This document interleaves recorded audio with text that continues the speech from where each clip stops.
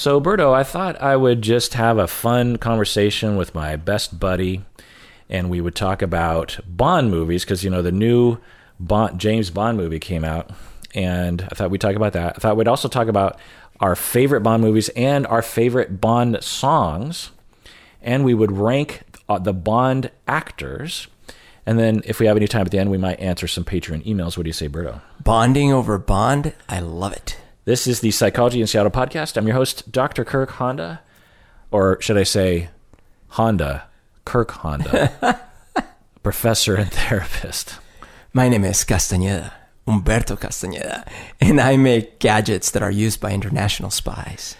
No Time to Die. We just watched it. Different theaters, I believe. Did we not? How many Bertos out of 10 would you give it? Oh, I gave it, and I'll have to rewatch it, but for now, I give it 10. Wow. Your brother also gave it a 10. No, he had a range. Well, he gave it. He was doing A's and A minuses and A pluses. Yeah. It seemed to hover around. It's like a 9. Probably. Oh, okay. Yeah, but I gave it a 10. So for me, I gave it a 7, which I was surprised by because the Daniel Craig.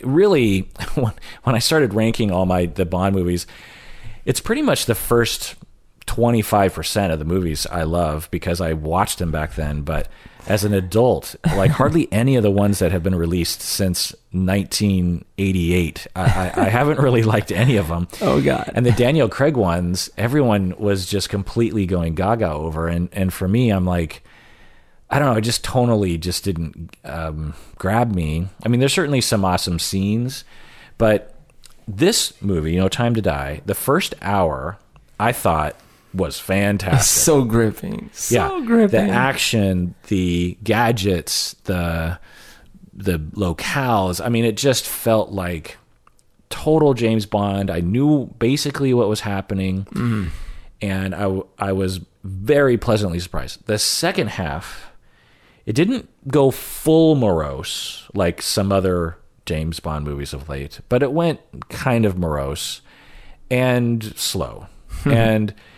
But then the final scene, I liked. Spoiler alerts. Which we won't spoil. We won't spoil. Right? Yeah, we won't spoil. Because you don't really have to. But there's a final scene sequence that is really powerful, pretty powerful, and I cried a bit.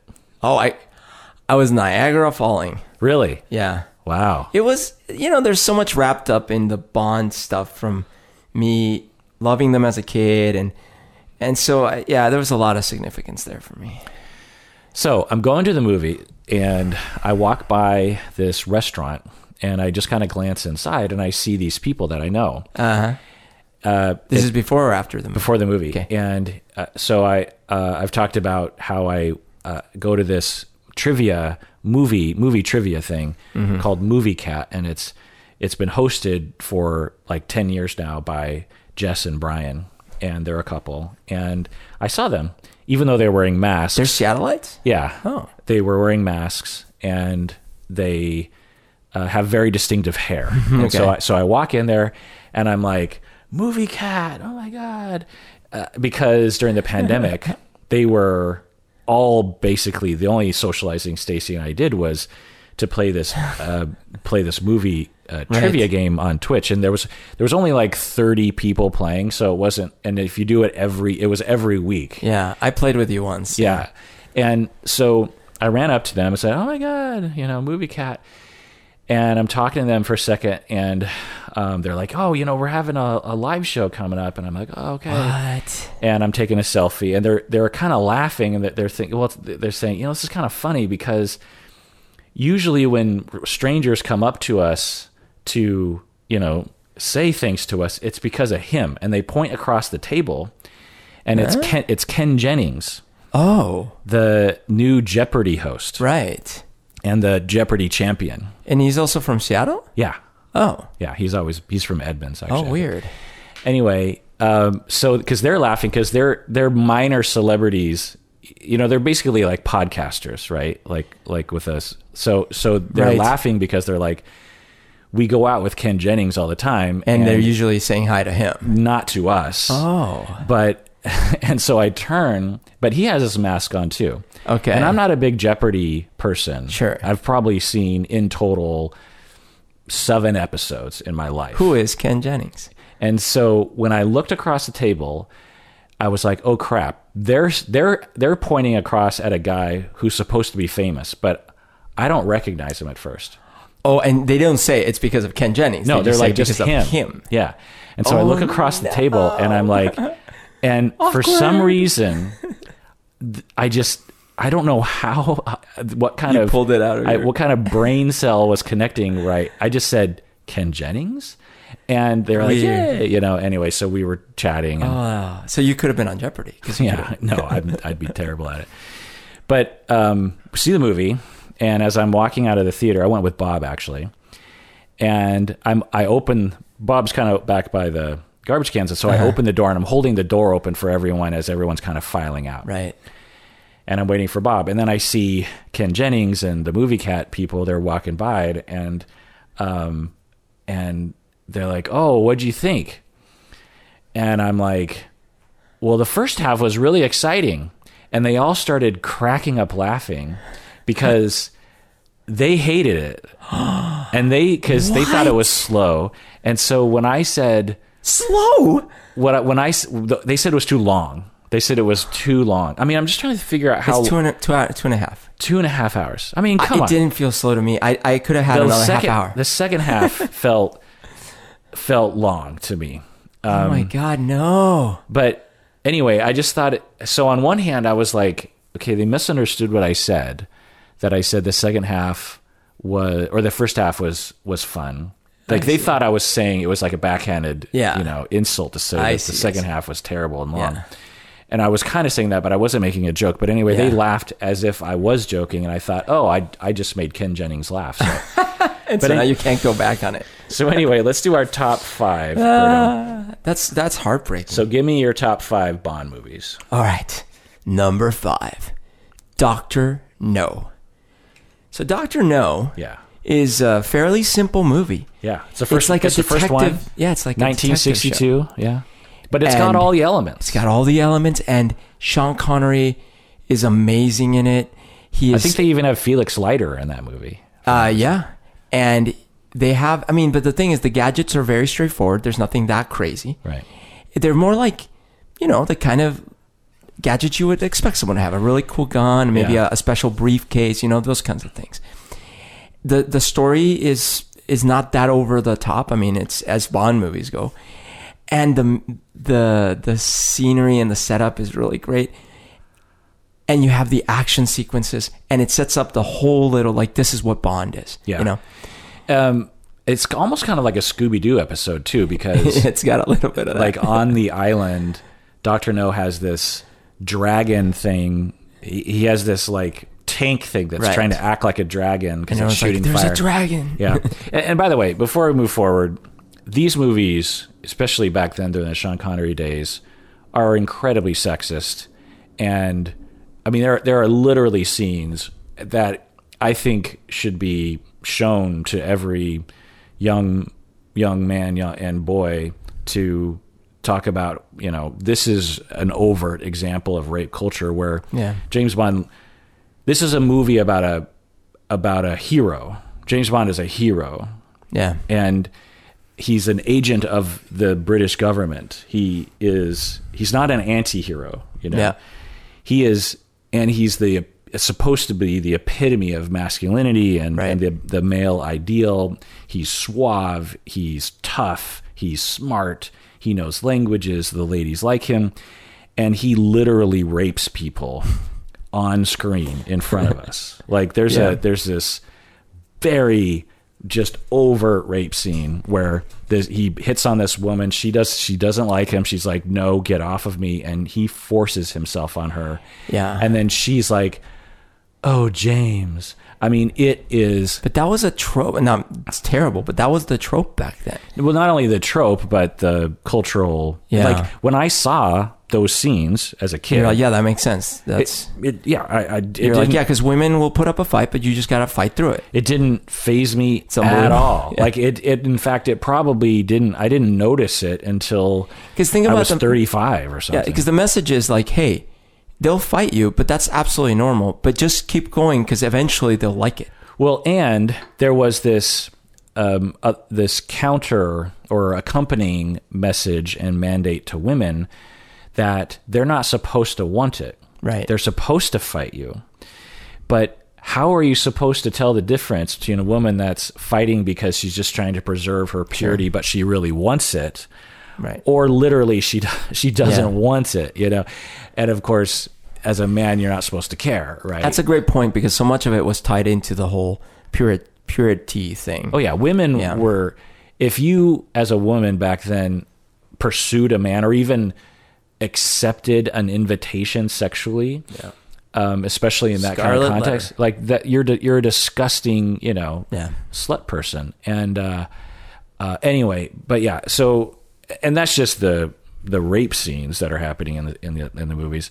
There are a lot of other misogynistic ideas. You know, women are stupid and they're just there to be like eye candy, particularly in those early days. It slowly evolved over time.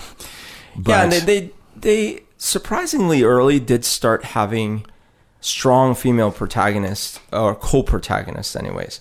But yes. And there are racist episodes. I mean, Sean Connery dresses up as a Japanese person. There's the one that takes place in the South in America. It's pretty racist against black people, from my memory. So anyway, we're not going to say that isn't happening, and yet, you know, we still love James Bond movies. Yeah, just not those scenes. You know, those scenes really stick out, and you're like, oh God. That's right. You know, but when he's driving his Aston Martin and you know, putting out the smoke screens, and he's got his Walter PPK, and right, and a lot of these things, unfortunately, are a reflection of the time they were made. It wasn't like they were anomalies, which is problematic, but you know. Right. Okay, number 4, Casino Royale. This is the first Daniel Craig movie. Yeah, bleh. I love it. I think it revitalized, it cleansed my palate from the silliness that was the Pierce Brosnan era. It certainly did its job, and certainly did usher in a new age of James Bond. Oh yeah, I mean, it was definitely flagging there in the aughts. And it opens with like this amazing parkour sequence, and it's just. And it reboots the whole thing. It's like, this is a new Bond. It's at the start of his story. We meet the new M. It's just so good. So for me, Casino Royale was really amazing. Number 3, No Time to Die. The new one. I wouldn't put it as my number 1, and we'll see why, but I had such a good time in this movie from beginning to end. Action-packed. The story, I mean, all these stories are over the top, but as far as these stories go, yes, I know there were nanobots involved, but you know, it was fine. And but those nanobots were different. You know, Berto's referring to the fact that whenever a movie writer wants to create magic in modern times, they'll just write in nanobots, which if you know anything about nanobots, you're like, nanobots can do things, and there are things that are maybe 10 years in the future, or maybe being developed in a secret lab right now, but not what they're depicting on, you know, some of these movies. Well, so the extreme is where the nanobots build anything of any size at any time, of any strength. Or now, I felt that these were still a little not fully like that, but the fact that a little touch on your skin, now you can infect the whole world with it. Yeah, and to me, when they were saying nanobots, if it was a mechanical, because sometimes small devices that they're developing today have biological elements to it, because anyway, point is that in the movie, I just thought, oh, it's something that they like developed. A virus, in a way. Yeah, it's a technology that it's essentially a synthetic virus that they made. That was very specific to certain DNA markers. And I thought, okay, that's possible. And I liked that, yeah. So that's cool. And the fact that you have the Hans Landa, what's his name? Christoph Waltz. Christoph Waltz. Doing a much better performance than even he did in the last movie, which I didn't like the last movie, but he was okay in it. And he's not even the main bad guy in it. That was fun. Yeah. That first Bond girl that he fights along with is such a badass. Yeah. She kicks so much ass. Yeah. In Cuba. She's so great. The new spoiler alert, but not fully spoiler alert. the new 007. She is badass as well. Yeah, and I thought they don't overplay it. They wrote her so well. So it's a black British woman, and she is 007 because James Bond has quit the force. Right. And in the beginning, there's this competition. Yeah. You know, he is like, "Oh, you're the new upstart," and she's like, "Oh, you're the old washed up like dude. You know, get out of my way. I'm the new." You know, there's this competition between the new 007 and the old. And then eventually, spoiler, I don't know if this is much of a spoiler, but I won't say the exact lines, but she leads the way. Yeah. Like he doesn't reach out to her in a warm way. She reaches out to him. And which shows that the writers are like, this woman, this black British woman is smart, is wise, is mature. And like she's the official agent. They gave her, that would have been so tempting to make Daniel Craig's character, you know, the white James Bond guy, the one who extends the olive leaf, but she is the one she takes the high road. She is the better one. And I just thought that was so satisfying when they wrote that in. And they could have done these, like the cheesy things of like, literally show the competition side by side. And like, they steered away from doing that. They did it only a little bit, in just the right amount. Like, the fact was that they were both after the same target in Cuba. Yeah. And yes, he ended up getting it, but not, it was fine. It's like they were in a parallel track. And so anyways, there was some of it, but it wasn't over the top. Yeah. And, you know, they're both fighting the good fight. Yeah, and they understand that when it comes down to it, they need to serve their country instead of their own egos. So that was great. My number 2, Goldfinger. Yeah. Goldfinger is potentially even more. I thought Goldfinger would be your number 1 because one of your top 5 movies was Goldfinger or something, right? Yes, or but top 13 movies maybe. But we will get to why, because Goldfinger defines, even more than Dr. No, defines Bond. Like that's the Aston Martin with all the gadgets. Yeah. The super good bad guy. I mean, Goldfinger is like he's one of the bad guys I put in one of my lists. Oh. Yeah.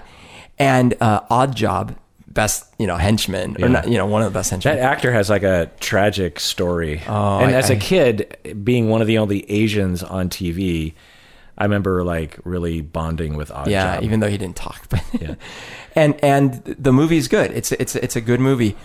So to me, Goldfinger, first of all, I love Sean Connery as a Bond, and Goldfinger is the perennial thing that I measure Bond movies against, except for the number 1 movie. Yeah, Goldfinger was my number 2 as well, strangely.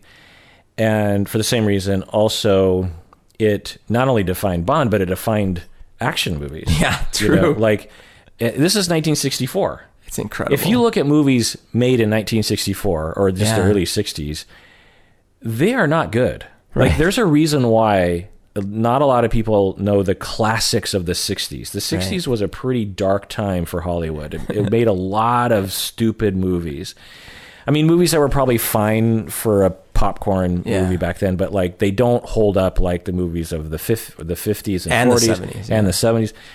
And Goldfinger comes out in the midst of all that and is this standard, this classic. Absolutely. And so many movies are copying that, the Bourne Identity and, all these other movies are copying so many elements from that, and of course, The Spy Who Shagged Me, for example. And like the line, do you expect me to sit here and talk? No, Mr. Bond, I expect you to die. Yeah. No, Mr. Bond, I expect you to die. So good. Yeah. Okay. But my number 1 Bond movie of all time. Let me see if I can guess. Oh, well, I already said Casino Royale. I already said no Time to Die. A GoldenEye? No, definitely not. No Pierce Brosnan. Let me guess. I mean, there's early Sean Connery stuff. You got The Man with the Golden Gun. You certainly wouldn't say Moonraker because you're not a psychopath. You got like World is not, I don't know. Like the only thing I can think of is that you picked another early one, like Live and Let Die or something. Or So it's not Live and Let Die, but it is a Roger Moore movie. Okay. So even though it's not Octopussy. I love no, it's not Octopussy. Even though I love Sean Connery, my first exposure to Bond was Roger Moore, and this movie was the best Roger Moore movie. Which one? The Spy Who Loved Me. Okay, yeah. The Spy Who Loved Me has the Lotus, the white Lotus that turns into a submarine. Yeah, that's a great one. And it's a good story. It's got a good romance. It's got Jaws. Yeah. It's got Jaws, the bad guy. And this is before... I need to rewatch that one. We should rewatch it. Yeah, we should rewatch it. Yeah. Because this is before they fully jumped the shark in Moonraker. Right. Because that was the follow-up. Yeah. So this movie was perfect for me. Now, of course, by modern standards... It came out the same year that Star Wars came out. Oh, wow. And that's why Moonraker was made, because they were trying to respond to that. Right.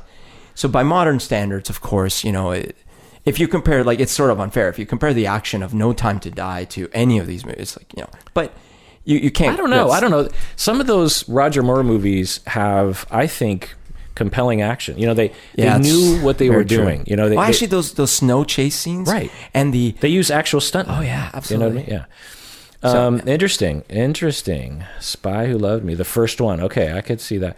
All right, for me, number 5 is Never Say Never Again, which is not considered a James Bond movie. But it's a great movie. But it is a James Bond movie. Yeah, and it literally is dung, da, da, dung, dung, da, da, and has Sean Connery. And actually, it fits in well with it being sort of like off the side, because he was, like, remember, he was sort of like injured and taking a leave. Yeah, why isn't it considered a James Bond movie? Because it wasn't made by the same studio? It's not made by the same studio, and there was already another Bond. It was when Lazenby was doing it. No, this is 83. Oh, sorry. Then so it would have been. So, but that's why it's not considered official, because there's already a Bond out there. It's Roger Moore. I scanned the Wikipedia page. I'm sure it's in here somewhere. But essentially, I think what it is that it was produced by a different studio, and somehow they got their hands on the James Bond brand. And I forgot that at the same year, Octopussy came out, and so they had 2 Bond movies in the same year coming out by different studios, one made by the studio that always makes a James Bond movie and a different studio that never made James Bond movies. And so for that reason, it's not considered canon to the James Bond universe. And my only point is that I don't think viewers had any clue or cared that it was done by a different company. When I saw it at the time and absolutely thought it was a James Bond movie, but when you look at people's lists of James Bond movies, they don't include and that's what I'm saying. For people like me, the reason I don't consider it an official James Bond movie is because it was done during the Roger Moore era. I thought it was during between Lazenby and Moore, but it doesn't matter. The point is, there was already a different Bond. So I'm like, oh, that's not official then.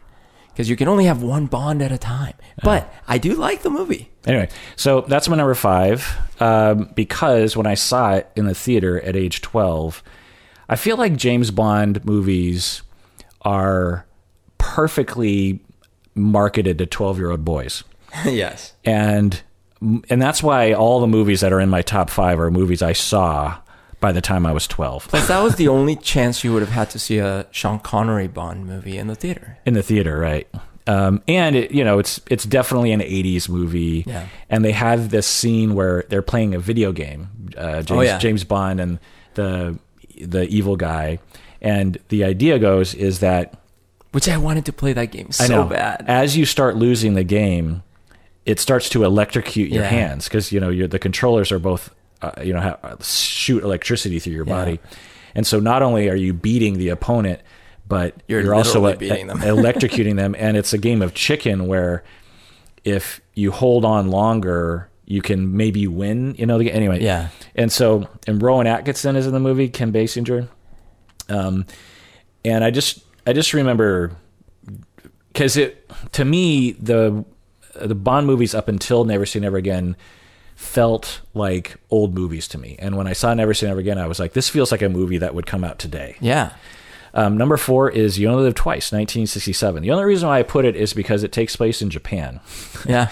It's good. It's one of the old Sean Connery movies. It's got some terribly sexist and racist stuff in it, but it also has some good Japanese representation. Yeah. I mean, he has a Japanese agent counterpart who kicks ass. Yeah, and I like that movie. It's and good. As a kid, I just remember being like, oh my goodness, James Bond's going to Japan. Number 3 is Octopussy. I would have normally had this at number 1, but I recently rewatched this with Berto, and it wasn't as good as I remember it being.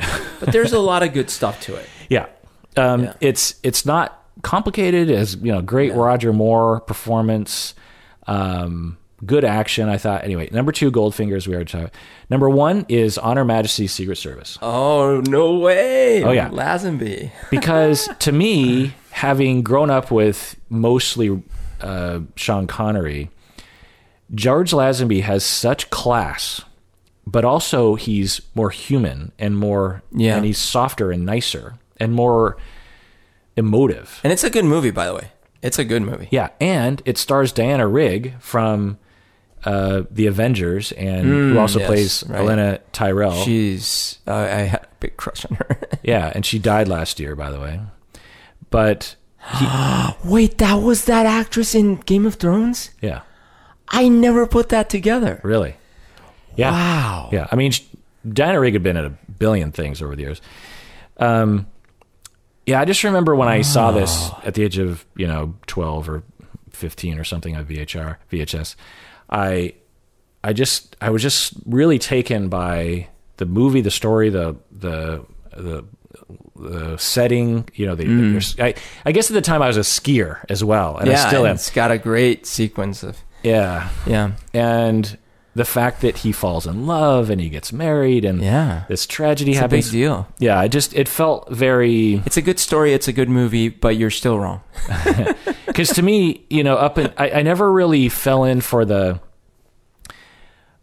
James, that whole trope where some lady was swooning over him. Like even as a James kid... Bond, man, I was swooning over him. but even as a kid, I just thought, it just didn't...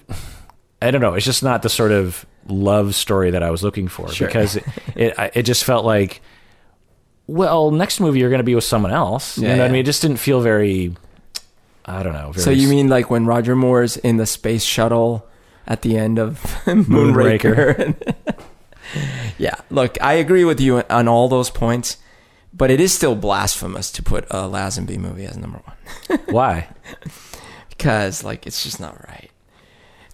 No, but because it's like me putting The Living Daylights as number 1. Why couldn't that be number 1? Because, first of all, it is a good movie. Timothy Dalton is not Bond at all. Now, I will say George Lazenby was miles better than Timothy Dalton. But Lazenby didn't have the humor. But Lazenby literally played a character called James Bond in a James Bond movie. Yeah, it's debatable. So, top 10 James Bond songs. Start with your number 10, Berto. All right. Actually, let's take a break first. Yeah, let's do it. All right, we're back from the break. So let's do some OPP, some old patron praise. These patrons have been patrons since November of 2018.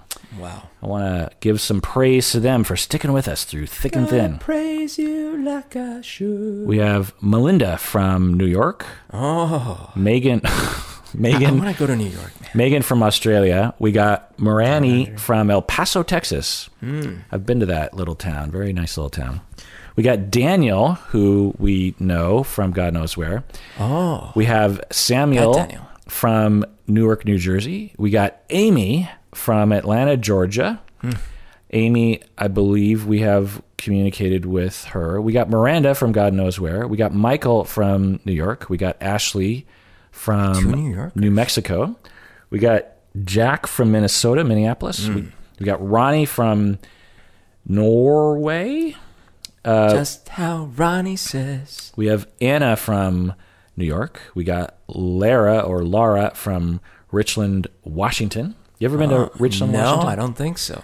Oh, it's a nice little town. Okay. And she's actually an upper tier. So was Michael, by the way, also upper tier. We got Jeppy from God knows where. We got Lily from Cheshire, Great Britain. Oh, guessing that's where the Cheshire Cat. Cheshire. And we got Paulette, who I know from Antioch. And so they have all been patrons of podcasts since then. That is amazing. Top 10, Berto, songs. Okay, so first of all, I full disclosure that this should have been a top 6 list for me, because after number 6, I barely even know the songs, but Okay. I kind of got that way too, actually. Okay, number 10. This one I do know, but diamonds are forever. Yeah. Forever. This isn't a great song, but it is very catchy. It is very catchy. It isn't a great song, but it is on my top 10 list. Well, it's because it is catchy, and I don't even like this Bond movie or anything, but it's a hard song to forget. Diamonds are forever. And it's also by Shirley Bassey, who did one of the higher songs on my list. Yeah, I think she sang like 4 or 5. Yeah, she was very successful. Number 9. I don't know how this song goes because I forgot. But Skyfall by Adele. I'm giving it to her because I like Adele. Yeah, I mean, I don't remember the chorus, but it's very Adele-y. Skyfall. Okay. Number 8. The Living Daylights. Aha. I think it goes, take on me. Wait, you don't remember how this goes? I don't remember how it goes. Living Daylights. Oh, yeah, like that. Yeah. Number 7. You know my name. Oh, yeah. Look up the number. No, that's not how it goes. You know my name. That's not how it goes. It's not? No. Of course not. But I don't honestly remember how it goes. But it is You Know My Name from Casino Royale, Chris Cornell. And Yeah, it's very Chris Cornell-y. You know my name. All right. Wait, so you really have songs on the list that you don't even... 7 through 10. Oh, well, no. 7 through 9. How did you even because possibly... I'm giving the artist the benefit of the doubt. Okay. Number 6. Goldfinger. Wow. I both slightly like this song, and it's very memorable. Yeah. Very memorable. Number 5. Now these are the songs I really like. Number 5. For Your Eyes Only. Yeah. Sheena Easton. Only for you. I had a crush on Olivia Newton-John and Sheena Easton, but Olivia would trump Sheena. But anyways, yeah, For Your Eyes Only. Number 4. From Your Eyes Only. Number 4. Oh, wait, no, that's the other. Sorry. Nobody does it better. And it's by Carly Simon from The Spy Who Loved Me, which is my one of my other favorite movies. Wait, I thought it was Man with the Golden Gun. Nobody does it better. No, Are you sure? I'm sure. Positive. Well, because I have it on my list too, and did I get it wrong? Oh yeah, Spy Who Loved Me. Okay. Yeah. It says my favorite Bond movie, and it's my number 4 favorite song. Number 3. Dun, da-dun, da-dun, da-dun, da-dun. This is the Duran Duran one? Yeah. View to a Kill. Yeah. This I really liked. I loved this song. I love Duran Duran. Yeah. And this was from A View to a Kill. A View to a Kill. Quite cheesy. Nowhere near as bad as Moonraker. Very good action. Christopher Walken is fun. Not the best Bond movie, but still quite serviceable. Yeah. I think I just need to say this, that pretty much after... let me look at the list here. After Octopussy, maybe, and Never Say Never Again in 1983, I can't really remember any of the movies past that. I know I saw all of them in the theater because I would have, but it's like a blank. But I don't remember anything about A View to a Kill or Living Daylights or License to Kill or GoldenEye. I don't remember anything. I remember there was one. A View to a Kill has Grace Jones and Christopher Walken and the Zeppelin and the horses. And was Grace Jones in another Bond movie as well? No, she's the one. She's the henchman in A View to a Kill. I just don't I don't think I had realized that. Whereas if you asked me about like Thunderball or Russian with Love or Dr. No, or you could tell me. Yeah, I mean like there's scenes and anyway. Number 2. When you were young and your heart was an open book. So live and let die. By Guns N' Roses. Yes, but originally by Mr. Paul McCartney from the movie Live and Let Die, which is the one that takes place in New Orleans. And yes, it's like this thing like it's racist. The black people in New Orleans must all be into witchcraft and voodoo. Yeah. Yeah. However, it's not a bad movie. It's the It's a pretty entertaining movie. Is that the one where they do the jump over the river in the car that does a flip? Do you know the scene I'm talking about? I don't know. Anyway, go ahead. Okay. Maybe. Anyways. And number 1. This is the one that starts.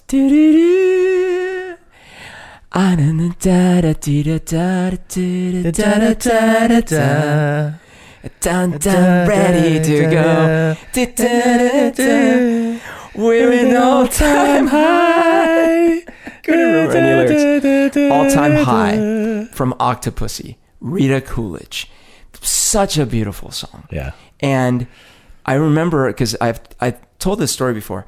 Octopussy is a movie that I saw at my friend's house when I was in 4th grade. I went over to his house, and his dad had this room that had a projector in it.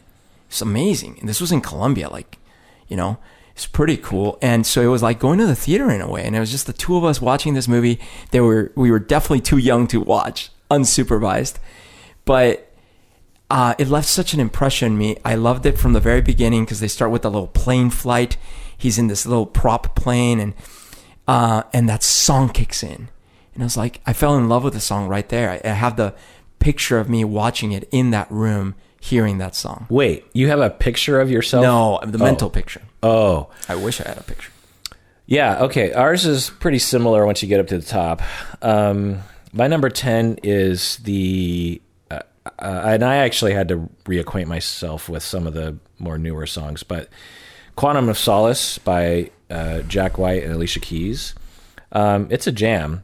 I can't sing it to you because there's not really a chorus. Because it's not memorable. Yeah, it's a good song though. It's like it's got a really Jack White feel to it, but it has I actually do remember liking it in the theater, like hearing it and being like, "Oh, this is fun." Right. But I don't remember it. Yeah. My number 9 is A View to a Kill by performed by Duran Duran. Yeah. A View to a Kill. That's like a genuine. It's a good song. I would just listen to that as part of my 80s I'm surprised it's number 9. Yeah. Well, it's because these other songs I find to be like amazing. Number 8 is For Your Eyes Only by Sheena Easton. Great song. For your eyes only. Only for you. And for me, I was, I don't know, 14 when that song came out or something. So right up, they probably played it on the radio. You Only Live Twice, performed by Nancy Sinatra. It's my number 7. Nancy Sinatra, I went through a Nancy Sinatra phase, I think in the 90s, and I feel like I need to go back because Nancy has some really great songs. I mean, everyone knows, these boots are made for walking. Right. But she has like a lot of really great songs. I feel like she made some really interesting artistic choices. To me, she's sort of like the female what's his face? Frank Sinatra? No. What's his what name? genre? Like what? Well, a single artist who sings, the Cherry song. The Cherry song? Cherry Baby. God damn it. Cherry Baby. Frankie Valli. No. What are you talking about then? God damn it. Cherry. No, Cherry song. Baby. 60s. People are throwing their... Neil Diamond. Wait, he does a song called Cherry Baby? No, it's just Cherry. Or something. Anyway. I don't know. Don't ask me anything. So she's the female Neil Diamond Phillips. Cherry. Yeah, Cherry. Okay. Cherry. I don't even know that one. Really? Oh. I know Coming to America. That's the only Neil Diamond song. You know a lot of Neil Diamond songs. I do, but the reason I know that one so well is because they would play it on Eastern Airlines every time I was coming from Colombia.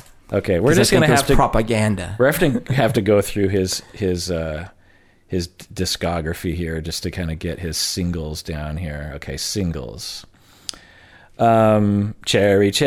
Okay, Girl, You'll Be a Woman Soon. Girl, you'll be a woman soon. Kentucky Woman. Don't know that one. It's a good one. Red, Red Wine. He wrote that. Red wine. UB40 is the only version I know. Which is very different from his version. Sweet Caroline. Sweet Caroline. Dun, dun, dun. Cracklin' Rosie. Cracklin' Rosie. He Ain't Heavy, He's My Brother. I want you. I'm a Believer. I'm a Believer. Oh, wait, that's Neil Diamond? Yeah, he wrote that for the Monkees. Oh, okay. Play Me, you've probably heard that song. Play me, play you. No. Play us together naturally. Let's see. You don't bring me flowers. That's Play Me? Anymore. Oh, I do know that song. Forever in Blue Jeans. Oh, that's a good one. Forever in Blue Jeans. Hello Again. Love on the Wait, Love Hello on the Again Rocks. is Adele, isn't it? No, Love on the Rocks. Don't know it. America. Coming to America. Heartlight. Today. Heartlight, which was for E.T. Oh, okay. Turn on your heart light now. Okay, that's cheesy. But anyway, you know a lot of songs. Come on. Barely. Anyway, Neil Diamond Phillips. So where was I? Okay, number 6, Living Daylights by Aha. It's actually a pretty good song. Yeah, that I don't number remember. 5, I'm putting the Billie Eilish, No Time to Die. The new one, yeah. You know what? Actually, it'll probably... I don't even mean grow on me because I liked it. It's not... See, the problem is a lot of these modern ones, they're not as memorable. Yeah. Well, because back in the day, the songs that, Living Daylights... These are songs. Well, they would play them on the radio. Yeah. And full-on songs. And it was a top 40 hit. And they managed to get both the Bond feel and, like, to me, Live and Let Die is almost the perfect example because it's got all the bombastic stuff that you need for those intros, and yet it's a perfect song, I kind of feel like the contemporary Bond songs are also Bondy as well. They are. It's just not also a great song.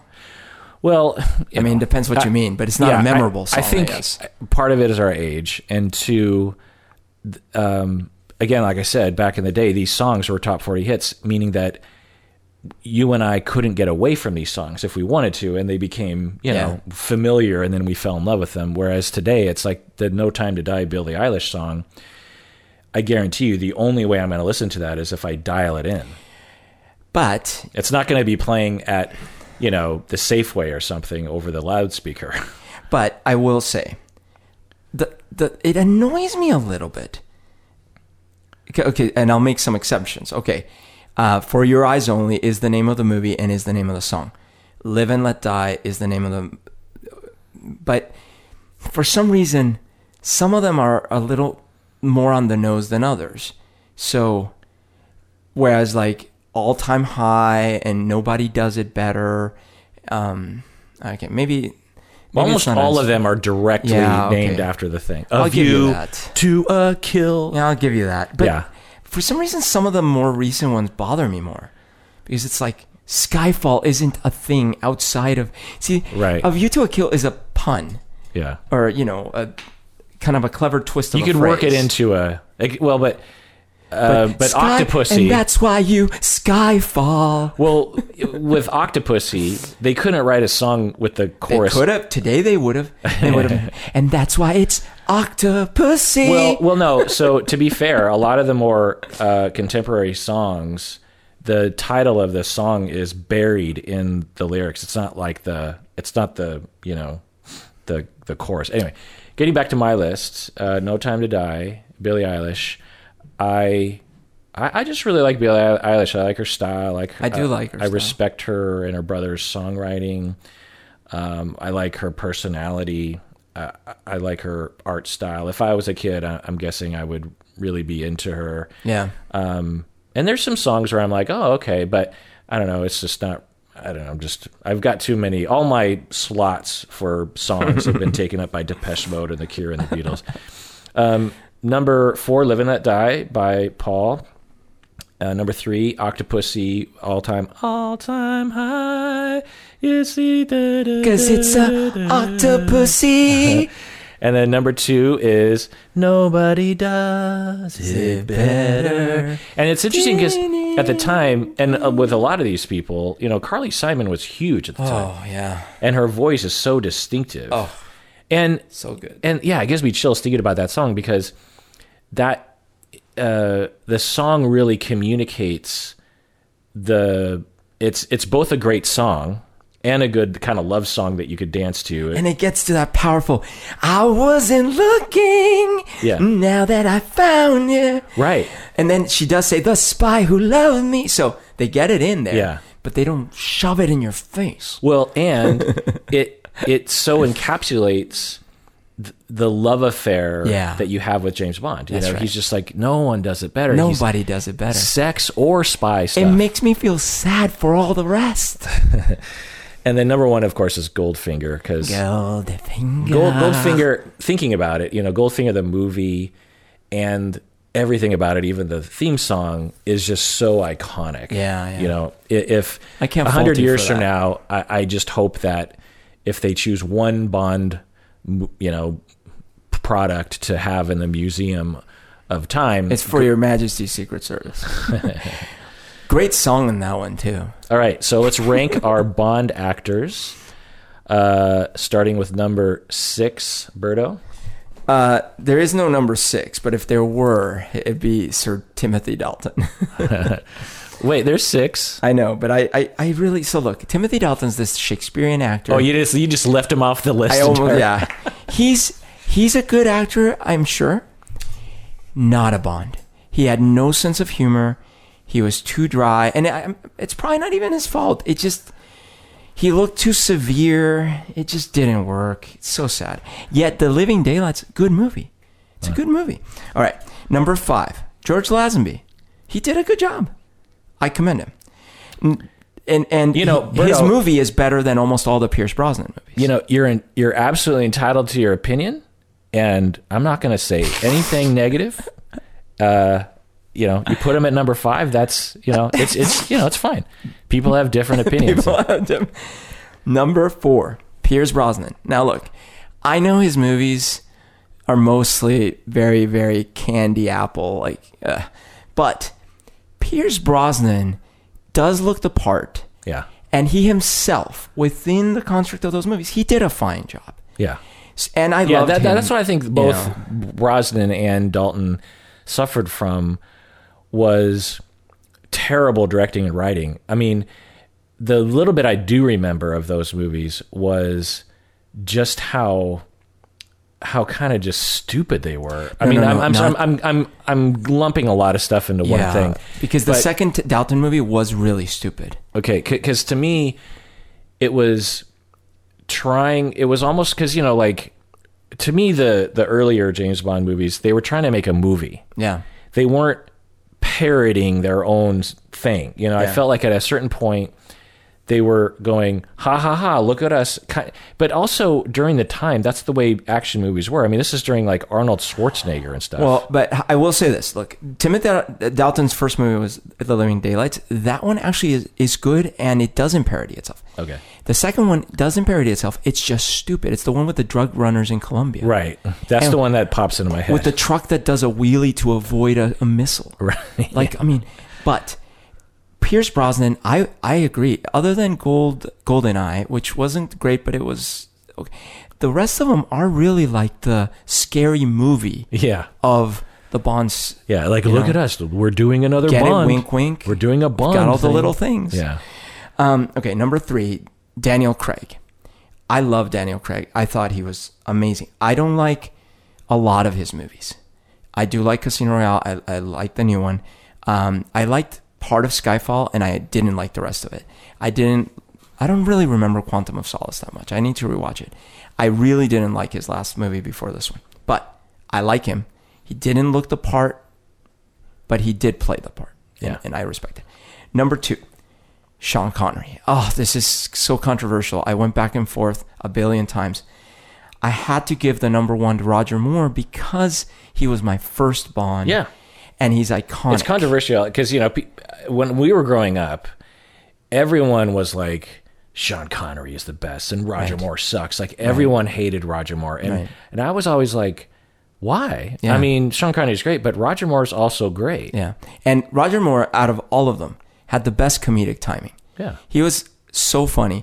And he definitely looked the part, especially in the first movie. The last couple, he was looking his age, but he was like in his 60s. I know. He looked fantastic. Yeah, he looked so good for his age. But he really had that smoothness. And the one thing also, he wasn't as big of a jerk to women. The movies still had that, but he wasn't. Yeah. And also, between Sean Connery and him, Sean Connery is actually technically probably a more believable character. He's a little more rough and tumble, maybe more what an actual spy would be like. But Roger Moore is kind of what I picture as a refined, uppity British spy. Totally. Like a little more, white fancy collar. Yeah, a little fancier. Tough tier. Yeah. Anyways, that's my list. For me, I put Daniel Craig number 6, which it's not his fault. It's not his fault. Oh my God. That's fighting word. It's totally not his fault because, he's been in a lot of movies before James Bond, and I liked him in a lot of other movies. He plays sometimes like a goofball. Sometimes he can play like a tragic villain. But in this movie, it's like these movies, particularly the first. Wasn't he in Knives Out, by the way? Yeah, he was great. He was good in that. Yeah, he was also in Road to Perdition, I believe. And the girl with the dragon tattoo? Was he? Anyway, he's a great actor, so it's not his fault. It's the way that they wrote it, and they clearly made this choice, and it clearly worked because people love these movies. But his character, who is the Daniel Craig James Bond, other than just he's a badass parkour buff expert. Yeah, he's a machine. He's like the Terminator. You know what I mean? Like there's no character, there's no humor, there's no warmth. It's just he's a machine. He's like an angry animal. Like I don't. And when he's not angry, he's sad. Or not really sad. He's more like, screw it. I'm going to be in this Jamaican paradise while I scowl at the moon. I long for the Roger Moore, Sean Connery times when these characters and the actors. I felt like I could hang out with. You're not going to hang out with the Daniel Craig James Bond. Why are you such a robotist? Number 5, Timothy Dalton, for all the reasons. In addition to, I don't even really remember him. Yeah. I just remember I didn't like it. I can't believe you put him up. Oh my God. Number 4, you got Pierce Brosnan for similar reasons. But boy, because I lived through the years where we wanted Pierce Brosnan. Wanted him so bad from Remington Steele. So for those who don't know the history, you had Sean Connery, you had George Lazenby, you had Roger Moore. Everyone agreed growing up. So you just had 3, and everyone agreed Sean Connery was the best. Roger Moore was like, everyone hated Roger Moore when I was a kid. It was just like, he was like a joke. And then George Lazenby was like, who's that? So it was all about Sean Connery. And Pierce Brosnan was on this show called Remington Steele that was popular in the 80s. Yep. And everyone was like, oh my God. And because Roger Moore's getting older, and you have this Pierce Brosnan guy who's young, and it's like, if you drew a picture of James Bond, it would be Pierce Brosnan, And he was British, and he, tall, and he was a tall drink of water. He looked great in a tux. Yeah, and he, he was just amazing. And apparently what reportedly happened was the James Bond studio was like, okay, Pierce Brosnan, and he's like, yeah. But because it leaked to the press that he was going to become the next James Bond, the TV show Remington Steele took off. Everyone was like, well, who is this next James Bond? So everyone started watching Remington Steele. Oh, I didn't know that part. And the Remington Steele people were like, well, we'll up your contract. No. And he's like, oh, okay, well, I won't do the next James Bond movie, but I will do Remington Steele. And that's why they had to go with Timothy Dalton. That's why they had to do Timothy Dalton. Oh, shoot. And this is just what I read in a little article. Once Timothy Dalton was named, Remington Steele's numbers plummeted. Oh no. Yeah, or something like that. That sucks. But anyway, yeah, so Pierce Brosnan, there was so much hype around him because at the time, people thought Roger Moore was the crappiest, James Bond ever. And they thought Pierce Brosnan would bring back the suave, swarthiness to the character. Old at that point. Yeah. And then when he came out as James Bond and started making movies, finally, it was like Too Little Too Late or something, and I think the scripts weren't written very well. Who knows? Number 3 is that my top 3 are impossible for me to differentiate, by the way. Like I just can't. It's like, do I like Han Solo or Luke Skywalker or Leia? Like how do I pick? But if I had to, they're very closely lumped together, but I put Roger Moore number 3. Love Roger Moore. As we were saying, the word I have for him is smooth. Smooth operator. Number 2, I got Sean Connery. Oh, I see. So you're leaving an open number 1. I like it. Just leave it open. Sean Connery, super cool. The epitome of masculinity in good ways and bad. Number 1, George Lazenby, because he is, my word for it is relatable. I see. Okay, this was like a parody list. I get it. You're not entitled to your options. Well, I am entitled to end this podcast, and everyone out there, please take care of yourself because you deserve it.